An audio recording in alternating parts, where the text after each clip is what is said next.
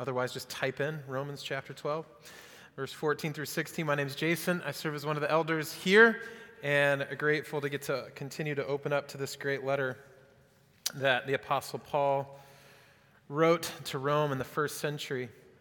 And this morning, I'm just mindful how good it is that in the middle of all of the content and all of the information and all of the conversations, we get to go to God's Word. What a gift that is, that I don't have to decipher, you don't have to decipher through all of that and seek out all the wisdom that might be some good life hacks this year. We can go to the unadulterated, beautiful Word of God. And yet it always does something, always the same thing, it always shocks and surprises me, where I'm looking for a little nugget that I can just apply to my life, and the Lord always just says, would you look at me first, please? Would you just let me remind you of my character, of my love for you, before you look to apply something else? And I don't know, he did it again this week to me, so, or maybe I did it again to him, depending on which vantage point you consider it. But to kind of refresh our recollection, Paul is constructing a vision of Christian behavior here in Romans chapter 12. And it's rooted in the fact that we've been justified by love. So he does not begin with chapter 12, which is quite beautiful. It would be a wonderful thing to do. Here are good ways to live your life. He begins through chapters 1 through 11 communicating who God is, what he's like, what it means to be justified by grace through faith in Jesus Christ. And then by 12, there's this huge shift now to say, because of all of that, because of those 11 chapters and all the doctrine and truth that is therein, or what we would call orthodoxy, right thinking, because of all of that, here's how you live, or orthopraxy. Here's what it looks like to live in light of that truth. And as he does, as he paints this picture, I think this clarity of community begins to emerge. This idea of the collective, which is really fitting, right? Because as much as right thinking is fruitless without right living. In other words, you can have all of the right theology or the right thinking about God, but if you don't live in a manner that's worthy of the calling, in many respects you prove you don't know it.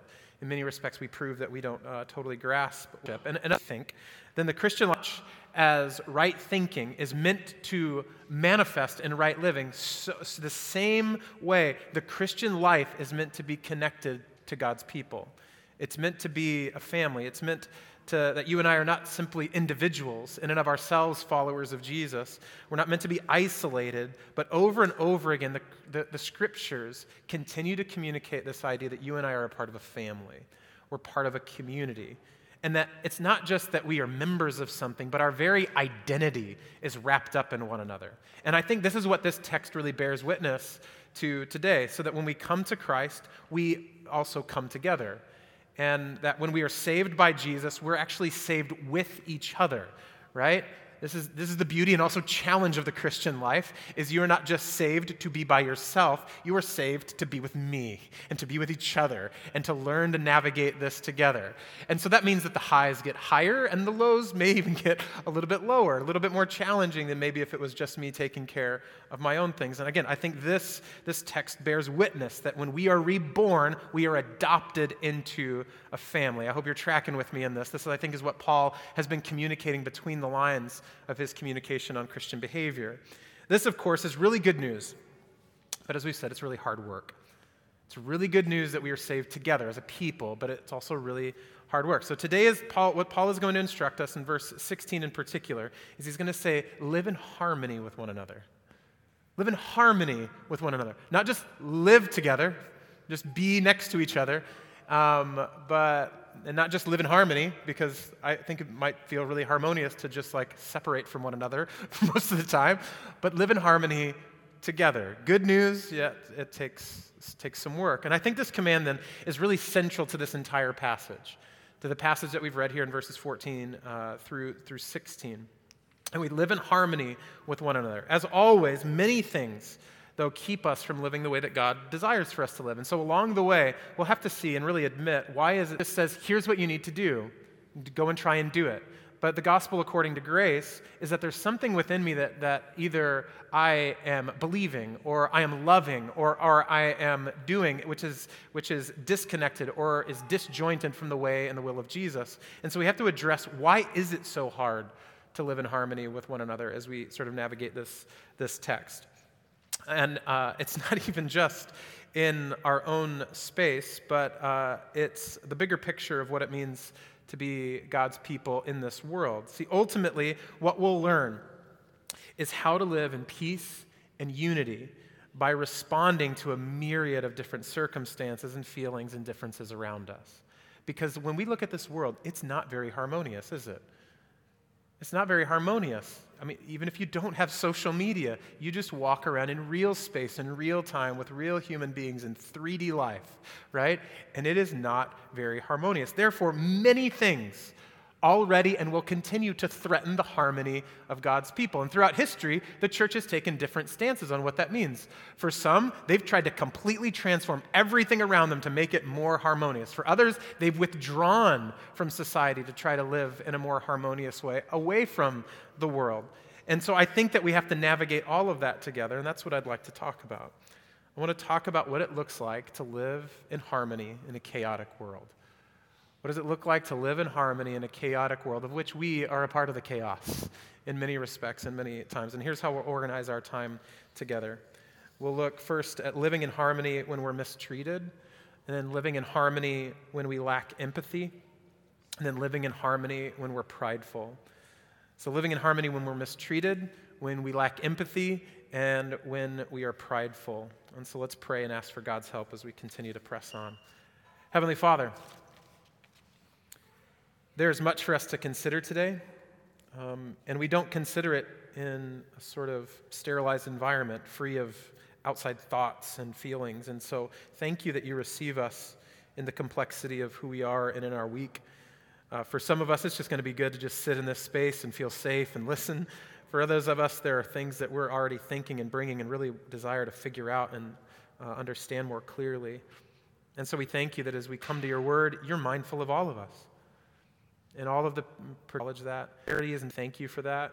Thank you that you take really good care of us through your word. And so I pray whether that looks like confession today or it looks like just receiving your comfort and love, we thank you that you do that. And you always do it through your word. And so we ask, Father, that you would help us to be clear and responsible and responsive to your word today. For your glory and our good, we ask in Jesus' name. Amen. So Paul begins with persecution. And one way that I think chaos disrupts harmony in this world, and particularly within Christian community, is through persecution or mistreatment. Look at verse 14 with me. It says, "Bless those who persecute you. Bless and do not curse them." Now, we ought to be really careful, but I think not apologetic when we talk about persecution. We should consider and concede rather that the Bible speaks about persecution. It's speaking about something very specific and really something very sacred that Jesus identified not only with himself but with his first followers. Persecution, then we should be clear, is harassment, abuse, violence that is caused by religious, racial, or cultural oppression. It's very specific. I hope you're tracking with that. It's suffering inflicted as a direct response to difference and hatred. Therefore, we ought to be very careful about equating all suffering with persecution. It's really vital to, I think, honoring the story of our faith and honoring even what many of our brothers and sisters are experiencing throughout the world. But we don't have to be apologetic. In other words, while we should have deference for those who are persecuted, we should still acknowledge that all types of suffering are hard. I think this is really hard in Christian community. Right? Because immediately when someone brings me a problem, what do? I compare it with my problems. And if it's worse, I will give you love and empathy and my attention. And if it's not, I'll be like, all right, hurry up. I got some other things I need to do, right? So we even do this evaluation, if we're not careful, based on our own sufferings or our own challenges as to whether or not to give them credence. And so I think what the scriptures do quite beautifully is it gives us clarity of the sacredness of suffering as a result of every different but it never devalues suffering or overlooks the suffering of every different experience. See, though the suffering that you may go through, physically, spiritually, and otherwise, may not be categorized specifically as persecution, I think that God and His Word bears incredible love for you in the midst of your trouble, whatever it is. Right? So that means that just because your challenge has to do with what job you should take next, it doesn't mean it doesn't matter to God.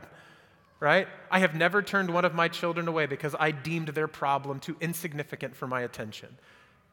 Not because the problem was so great, because that was my kid, right? So the Father is actually looking at you, not your problem, as determining whether or not he is going to give you attention and listen to you and care for you in the midst of your suffering. And I think that's what we learn when we open up the Scriptures and consider suffering. And so what's more then, I hope, that means that we can understand what Paul is teaching and glean principles about all types of suffering from what the Bible teaches about responding to persecution. See, with that said, the principle here is clear, and it's really challenging. We're supposed to bless those who persecute us. Paul is saying that in context, this kind of response fosters harmony. Paul's instruction is multifaceted. It's a positive instruction, but it's also a prohibition. He says, bless and do not curse. Perhaps when you are mistreated, it's hard enough to not just curse someone, right? And this isn't just that I say a bad word. It's that I say something bad about them. Right? This is what the Scriptures are getting at. This is what Paul is getting at. It's not that I just have the slip of a tongue and say something that's miscalculated or lacks self-control, but I'm saying something specifically meant to hurt them. You know? So in other words, I think that means you don't need to cuss at somebody to curse them in response to how they mistreat you. I think what Paul is getting at. See, the gospel, though, compels us to something more. Not just that we would refrain from speaking ill in return, but it compels us from saying something loving. It's do not curse. No doubt we're facing a myriad of acute persecutions. To pray for people who hurt them. Paul is going even beyond forgiveness. Scholar Leon Morrison notes that Paul is saying that they should actively seek the good as they pray for God's blessing on them. Actively seek the good of someone who has persecuted you. See, to bless a persecutor is to seek their good. It's to pray for them. To bless someone who mistreats is one way, then, of seeking to live in harmony as God's people. It cultivates harmony. Now, why is this so challenging? Well, I think it's because we just want to cancel them instead. When someone mistreats me or mistreats people that I love. In fact, many in our social moment find it repulsive to ask someone who has been hurt to bless and forgive. And I'm less concerned about like a larger cultural tendency to withhold forgiveness or end careers or publicly humiliate someone for bad behavior. I think that's easy to deal with. That's an easy target to critique of our culture. What's a lot harder is to look at my heart and to ask, why is it that I automatically distance myself from someone who has wronged me as a way of trying to get back to them? Not out of self-protection or a season of needing space, but of trying to return evil with evil. To be sure, mistreatment is unjust, and blessing and praying and forgiving, that might take time.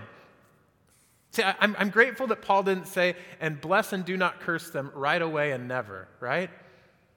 It might take time to work through how that pain actually hurt you. For some of us, we are just now discovering the pain that we endured in our childhood. Or pain that we endured years ago that we didn't even realize back then that was actually someone hurting us, and that wasn't even suffering. And so this may take time to walk through that. It might need the help, and it often does need the help of a Christian community. While Paul is certainly, I think, critical elsewhere of those who harm. Feel that a little bit? This is very out of step with our cultural moment. The one who has been sinned against is instructed to return persecution with blessing. Author Delia Owens expresses this tension in her novel, Where the Crawdads Sings. And she says, why should the injured, the still bleeding, bear the onus of forgiveness? I think she articulates a question that many of us ask, and certainly I think we ask as a society right now. Why should the person who was hurt have any responsibility? They didn't do anything wrong. I have said this in frustration to my wife when I've been in the middle of conflict. I didn't even do anything. Why should I be the one that has to go and talk about it, right? It goes against the grain of our social sensibilities and of our personal proclivities, and yet there it is in the Scriptures. It's challenging to wrestle with this. I think Paul is getting at something even deeper that maybe we don't like nearly as much as we act like we like when we really peel back the layers. He's getting at this idea of loving our neighbors. loving our neighbors as ourselves. In his famous address, popularly known by many Christians as the Sermon on the Mount, Jesus invited his followers to this sort of countercultural way of love. He says in Matthew chapter 6, right in the middle of his sermon, middle of his address, he said, "You've heard it said, you shall love your neighbor and hate your enemy. But I say to you, love your enemies and pray for those who persecute you, so that you may be sons of on the good and sends rain on the just and the unjust. For if you love those who love you, what reward do you have? Do not even the tax collectors do the same? And if you greet only your brothers, what more are you doing than others? Do not even the Gentiles do the same? You therefore must be perfect, as your heavenly Father is perfect." I think these words are pretty weighty, and they're easy to read very quickly. Love your neighbors and love your enemies, okay, but when you really start pressing in to what that looks like in real space and time, to love someone who has hurt you, it's harder to really grasp. Hating your enemies is not only easy, but it's instinctive. It's instinctive to lash out against someone who's lashed out against you. It's instinctive to hurt and to even hate someone who is hurting and hating on you. Loving them is hard. That's not natural for us. It's supernatural. It's an act of grace to bless and pray for someone who you know is not blessing or ever prayed for you, right? I think it reveals how often we take our cues of spiritual formation from other people and not from the Lord. In other words, I'm going to mirror what other people are doing to me, not mirror who my Heavenly Father is and how He has loved me. And I think this is something for us to just consider and address. What is that habit within us that is more prone to mirror the behavior of others and not of our Lord? It creates this kind of culture, I think, that even disdains the idea of forgiveness. I don't know if you've noticed lately, but forgiveness is not having its moment. Forgiveness is something that's a lot harder for people to grasp and understand. Right? What's more in our culture is to validate separation and to validate refusing reconciliation. And in some respects, those are really merited moments, especially when it relates to a lot of power dynamics in our culture. At the same time, I think by not searching that deeper, by interrogating that a little bit more, we miss what Desmond Tutu wrote recently in his book. Well, really, it's just No Future Without Forgiveness. In the apartheid in South Africa, he's writing about a time when people are being incredibly persecuted in ways that perhaps we've never faced in our lifetime in this country. And what he articulates in that book is that forgiveness is not only a good spiritual formation habit, it's the way that society is built and furthers in a way of harmony. Those who persecute us, the only way that we'll do that is if we actually love them. If we actually love them. And when people love people who mistreat them, something gets created, the Apostle Paul is saying, it's harmony. We live in a kind of way that goes against the grain of separation and tribalism and being isolated in our own thinking and feeling, and we actually bridge the divides that we're facing. It's really hard work, and Paul's not done. See, Paul moves on then to rejoicing and weeping with others.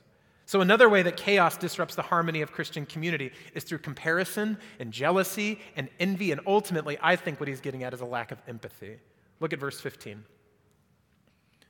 Paul writes, "Rejoice with those who rejoice.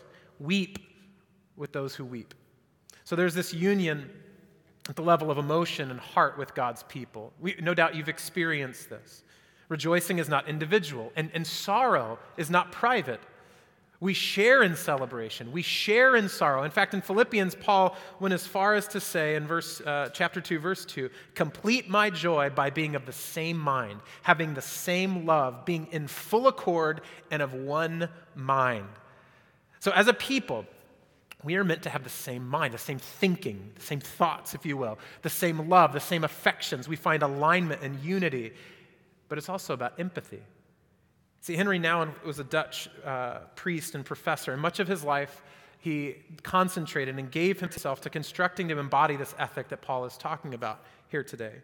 He became a primary caretaker of what was known as the L'Arche communities, which still exist to this day, I think in over 40 countries and 150 different expressions of it, where they got together in these social settings and communities, differently abled people, And they would share in sorrows and joys. They would share their strengths and weaknesses. They would share resources and learn to do life together.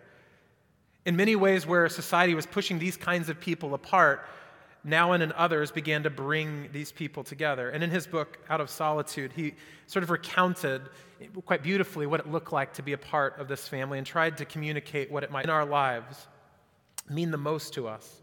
We often find that it is those who, instead of giving advice, solution, and cures, have chosen rather to share our pain and touch our wounds with a warm and tender hand. The friend who can be silent with us in a moment of despair or confusion, who can stay with us in an hour of grief and bereavement, who can tolerate not knowing, not curing, not healing, and face with us the reality of our powerlessness. He says that's a friend who cares. In other words, I think what he's getting at is that real community, real friendship is this art of being and sharing and just being with.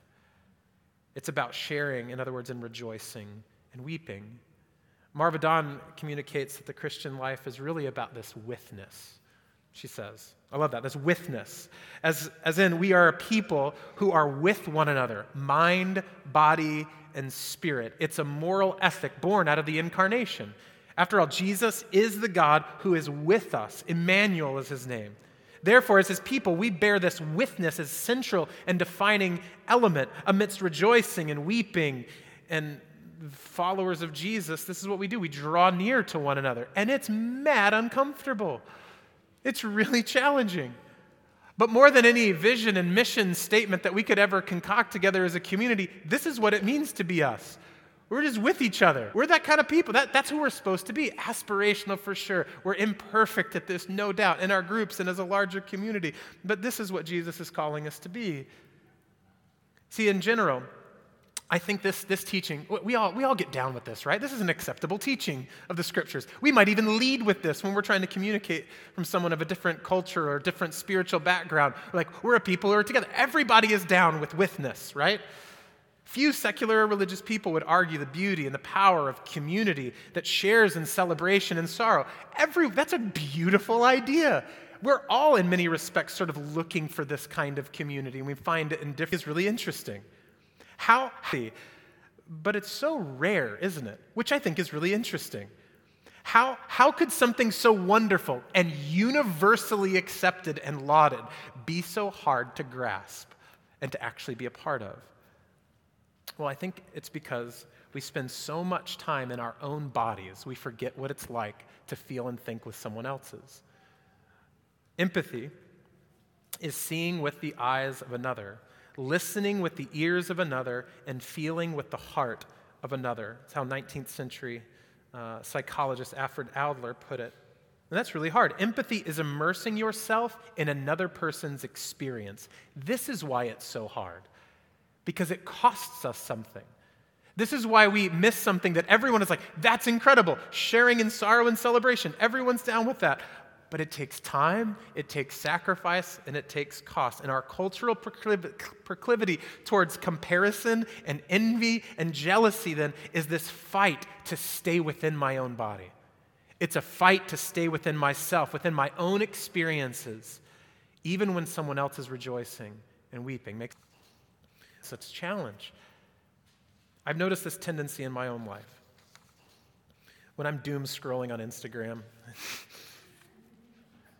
just like, how did 10 minutes go by so quickly? I don't even remember any. I'll never get that part of my life back. But when I'm scrolling on Instagram, let me just tell you like what this experience is like, and it's kind of embarrassing, so God help me. When I should be, reading or playing with my kids, sometimes I try to do both. I'm playing Legos with my kids, and I'm doing, yeah, that's cool. It's tragic. God help me. And what inevitably happens is that I see another preacher or another leader come across my feed, and someone who I know personally, and I see them getting praised. I see them maybe speaking at this big event on a big stage, talking about maybe like a newly published article or book, and instead of rejoicing, I start thinking about why it is that I probably would be better at whatever they're doing than they are.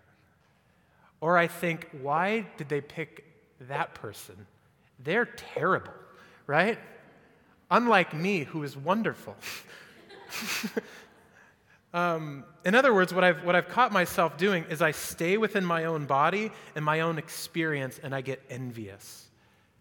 Church, I think envy is the arch nemesis, the enemy of empathy. You cannot be both. You cannot be envious of someone and empathetic towards them. And perhaps for you, it's not the same experience of me, but perhaps it's when someone is celebrating a new birth. Perhaps they're getting a promotion, or they're getting married, or they're going on vacation to that spot that you know you could never afford, but you certainly deserve, right? And instead of rejoicing and seeing with their eyes and their feelings in their heart and going, man, it must be so exciting to experience that. I'm going to call them right now and just celebrate with them. I cannot believe they get to do that. That's wild. Instead of doing that, we stay within our own body and our own self. We compare. We think of reasons why we deserve it and not them. It's this war, isn't it, that goes on within ourselves all the time. All the time. That makes something that's meant to be so wonderful and universal, makes it so rare, is because we have to fight that battle every time. And it's not living in harmony. I think this happens in our fears as well, but it's a little bit different. See, rejoicing is often more public and present in our social landscape, but weeping is almost always private. Few people are constantly sharing stories, for instance, on their social media feeds or TikTok or Instagram about their true lament. They may be doing this sort of what we call for someone to just like encourage them. This is when we usually have real weeping and real tears away from the light. And few of us, I think when someone is right in front of us, ever resist empathy. When someone is crying right in front of us, few of us resist empathy, except, Glory, my children. That's probably the one time where I'm like, is this really real? What is actually going on? If I've determined something is just silly and inconsequential, I have a hard time entering into empathy. But generally speaking, when there's tears right in front of us, we almost always respond. There's something human, I think, about that. However, what I think we more often avoid are places in conversation where tears are likely. We avoid asking questions that we know are going to lead to sorrow. We even avoid the most obvious grief that someone has in their life because we don't want to bring them to tears. We don't bring up the most obvious thing that has happened to them because we are concerned that it would cause lament, it would cause pain. So what do we avoid weeping. And yet research is increasingly telling us that allowing our tears or sorrow to run its course is the only way to overcome grief. In other words, we have this tendency to believe that avoiding grief will lead to peace. But what even research of your own neurology and our own emotions is telling us is that the only way over is through. Recently, I listened to psychologist Julie Samuel explain on this podcast, The Happiness Lab. If you haven't listened to it, it's a good one. That grief, she said, has to rage through us with its full force in order to process what we're feeling and what we've been through. And this kind of amount of consideration, this kind of depth of lament always requires community. It always requires other people in our lives. But instead of drawing near, we have this tendency to someone else's body, someone who might need to be comforted. We're prone to avoid places and people and situations or conversations that may cause weeping. In other words, church, what I think we have to deal with in our own hearts is that we choose what's comfortable to us rather than what might bring comfort to someone else. We choose what's comfortable for us, staying in our own bodies instead of drawing near for what might bring comfort to someone else, and that's not harmony. See, rejoicing with those who rejoice and weeping with else's experience. And I believe what the scriptures teach us is that the Christian church is uniquely equipped in our thinking and in our calling to be those who draw near to people in their rejoicing and in their sorrow. See, the Apostle Paul explained that through this powerful extended metaphor of the body in 1 Corinthians chapter 12, that there may be no divisions in the body, but that the members may have the same care for one another. If one member suffers, all suffer together. If one member is honored, all rejoice together. In other words, in the Christian faith, we have this theology, we have this idea that you and I don't just have our physical, literal bodies within ourselves, but we also are called the body together. In other words, it is instinctive within our new composition as a people to feel with other people, to rejoice with other people, to cry with other people. And in fact, when that new instinct does not kick in, something lacks harmony within our community. A healthy, functioning church rejoices with people who are rejoicing, and it weeps with those who weep without question. It's responsive to us. Just as much as my hand got hit with that hammer, you cry, right? It's like, that hurt my hand. That's how it is together. We're all connected one to another, a body with eyes and ears and heart, which experience life differently than our own personal bodies.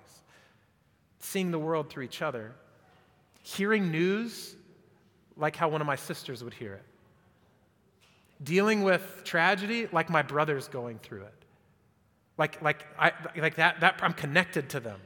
I feel and I go through that because you are. You feel and go through that because I am. This is what a healthy body begins to grow. Can you imagine that kind of harmony taking over in a church family?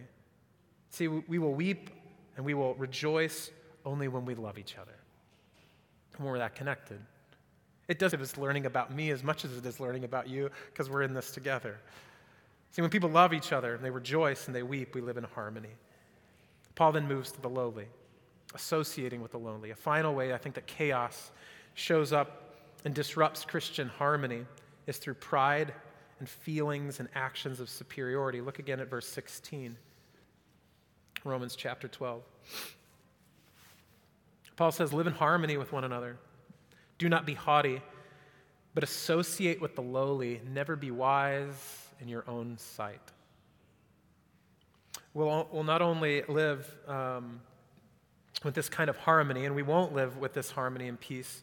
In other words, if we're seeking our own self-interest, right? And so Paul delivers this news, I think, in three different ways. First, he says, don't be haughty.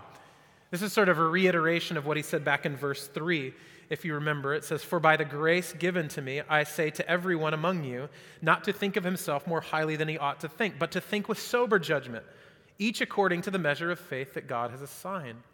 We should not think too highly of ourselves. You remember this lesson. We should not think too lowly of ourselves. Well, Paul says you should think soberly of yourself before God, not in comparing yourself with one another or with others around us, but ultimately we compare ourselves to God, and it makes us humble and glad because in Him we find holiness and love. When we think too highly of ourselves, we look to the community to serve us. This is not living in harmony. When we think too lowly of ourselves, we look at ourselves as just serving the community, and this is not harmony. When we see ourselves accurately before God, Paul is saying, loved and in need of love and in need of grace, we'll live with harmony. Second, he says, to associate with the lowly. This is a pretty brilliant phrase, actually, that I think is intentionally left vague. It could mean two things, so it probably means both things, is what a lot of people suggest. Essentially, Paul is saying that when we are haughty, we see the community like a hierarchy. When we're proud, when we're prideful, we see the community like a hierarchy, right?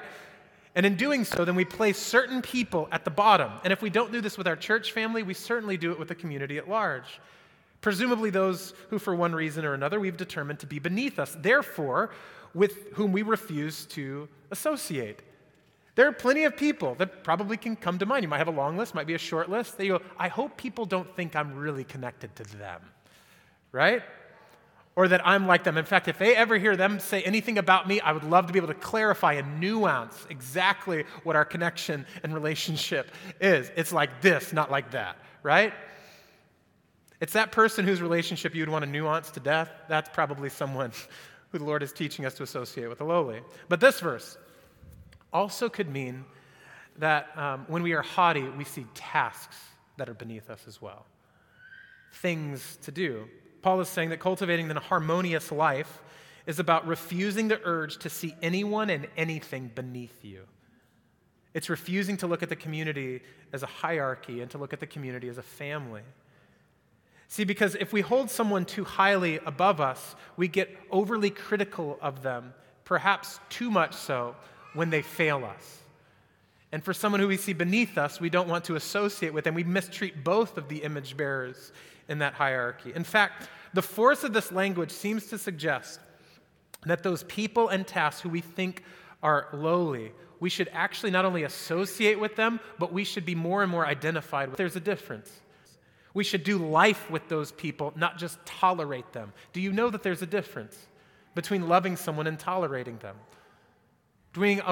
We'll be in the same space sometimes as opposed to seeking their good, praying for them, serving them, honoring them, and loving them, weeping with them when they cry, rejoicing with them when they're glad. We should do the same things to the things that we think are beneath us out of love for the community. Thirdly, Paul says, never be wise in your own eyes. He's essentially quoting Proverbs 3, which says, be not wise in your own eyes, fear the Lord, and turn away from evil. The proverb, I think, juxtaposes something that it's a bit counterintuitive. After all, we might think that the remedy to not being wise in our own eyes is to see how wise everybody else around us is. But the writer of the Proverbs didn't see that. It says, if you want to know what real wisdom looks like, look at the Lord. Look at him, fear him. Instead, we're to learn is that the problem with being wise in our own eyes is actually a complete misunderstanding of wisdom. See, wisdom is not about accuracy with information, but humility at the level of your heart. See, the moment that you are self-congratulatory about how wise you are, the instant you expose your lack of wisdom. Wisdom in many respects is just as elusive as humility, right? As soon as you claim to have it, you are proving that you don't. As soon as you act like, I'm really wise, people should really come to me for bits of information and insights, like, I probably shouldn't because you see yourself as pretty important, right? Proverbs chapter 9, verse 10 says that the fear of the Lord is the beginning of wisdom. The knowledge of the Holy One is insight. Wisdom then begins with the Lord. And the way that we live in harmony is not by being wise in our own eyes, nor even by seeking the collective wisdom of the group. But it's about looking to the Lord, fearing him, and centering on his character, his word, and his love. I hope you see that we will avoid haughtiness when we love others and when we love the Lord more than ourselves. When we center who God is, when we center the care and well-being of others rather than ourselves. And when we love like that, I think we'll associate with a bunch of people who maybe otherwise we wouldn't. Right? It should always be said of the church, there's no way all these people should be together if Jesus wasn't real. Right? This is too eclectic of a bunch, too messy, too many different opinions, right? Too many different things that you enjoy. I love the complexity of our community.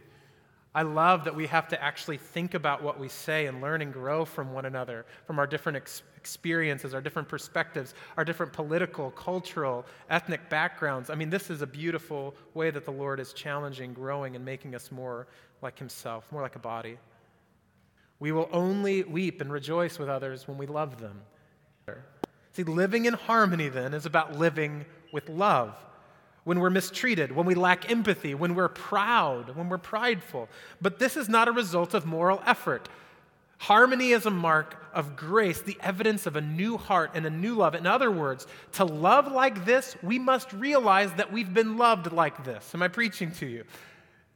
This is not now a new thing that we take on because of our religious practice, but rather we take this up because this is how we were taken up.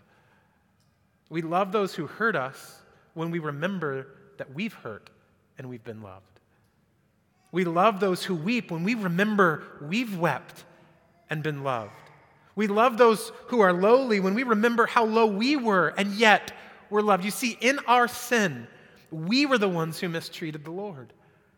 We were the ones who mistreated one another. We were the ones who were weeping without hope. We were the lowly ones dead in our trespasses and sin. And God in Christ, out of the great love with which he loved us, blessed us when we persecuted him. Wept with us in the midst of our grief, a grief that was not his. Associated with us in our lowest estate by becoming like us even to the point of death, Paul says. Death on a cross. See, it's not just that because Christ loved us, we know what love looks like. Jesus' love actually transforms the composition of your heart and our being. We become a body together. His blessing then, when he draws near, we become family. His love makes this life of harmony possible because first he creates harmony in your soul. He creates harmony in his people. And so I pray, church, that more and more we learn to live in this harmony for his glory and our good. Let's pray. Heavenly Father, We do ask for your forgiveness.